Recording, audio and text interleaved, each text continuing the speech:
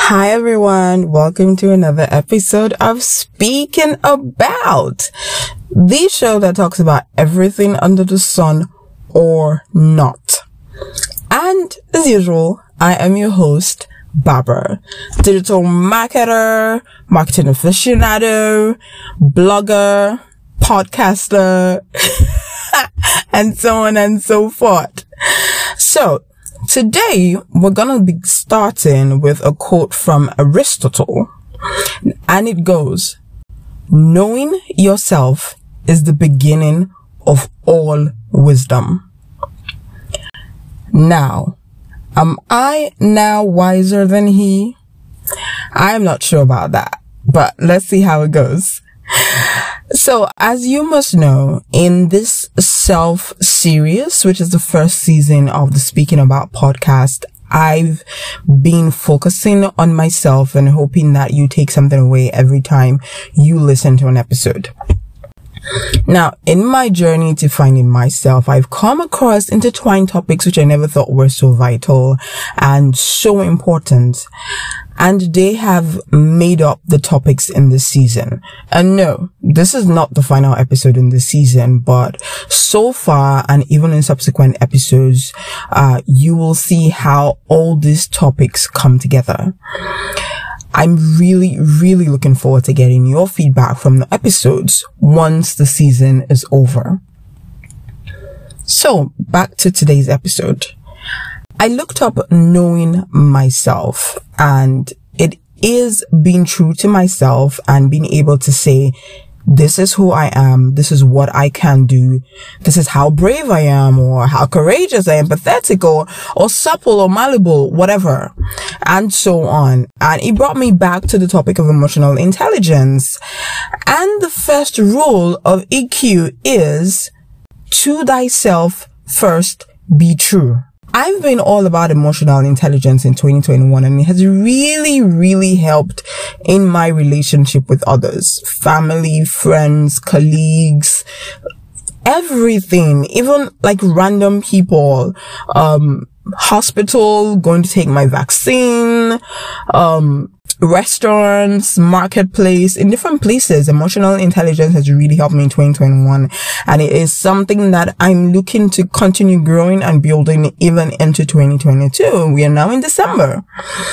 So when you get to know yourself, there are 5 things that you can then do in response, which is what I have done. The first one is to tackle my weaknesses. Now, the good Lord knows I struggle with them every day. Now, in order to totally know yourself and be able to master yourself and be true to yourself, you have to admit that you have weaknesses and tackle them. The second thing that I've learned to do in knowing myself is work on my strengths. So in the same way we have weaknesses, we have strengths. So work on your strengths, build them up, make them stronger, make them more prominent. The third one is know your creativity level. So you can either work on growing it if it is low, or amplifying it if it is already quite significant. Every human being is creative. I refuse to believe that some people are more creative than others. Everyone is creative, whether in skill, whether in talent, whether in knowledge, whether it's in intelligence. Just find where your creativity level lies. Now, for me, I've learned to submit to the Holy Spirit to help me with mine. So all I have to do is just tap into Him when I need a boost, or when I need more, or when I think that I'm failing in, using my creativity to solve a problem or come up with a new idea or innovation and stuff like that. So that is what I always say, just lean on the Holy Spirit. 4, learn to manage your emotions. I lived for a long time believing I wasn't an emotional being, that I, Barbara, did not have emotions, or I was not, I was not, under my emotions. But when I recently got ghosted by someone I really liked, and someone who had asked me what I thought about taking up his name and all. And, I was beginning to warm to the idea. I realized I'm super emotional after all. And it took the self-management part of emotional intelligence to help me with that. So everybody has some form of emotions or not. It's just that some people know how to control theirs more than others.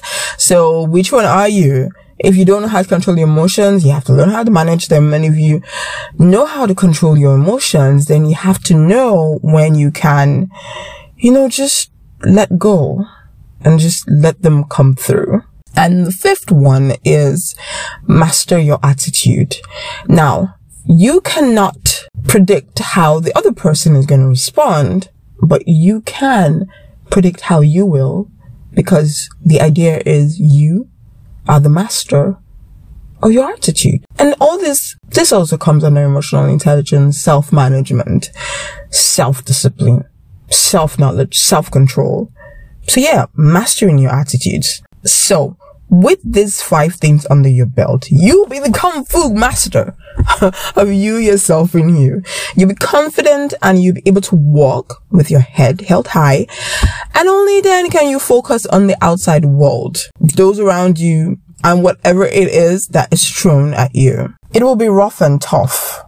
I'm speaking from experience here. It will be rough and tough, but you'll be able to do it no matter how long it takes. I would really love to know what was the hardest part of knowing yourself, discovering yourself, being true to yourself.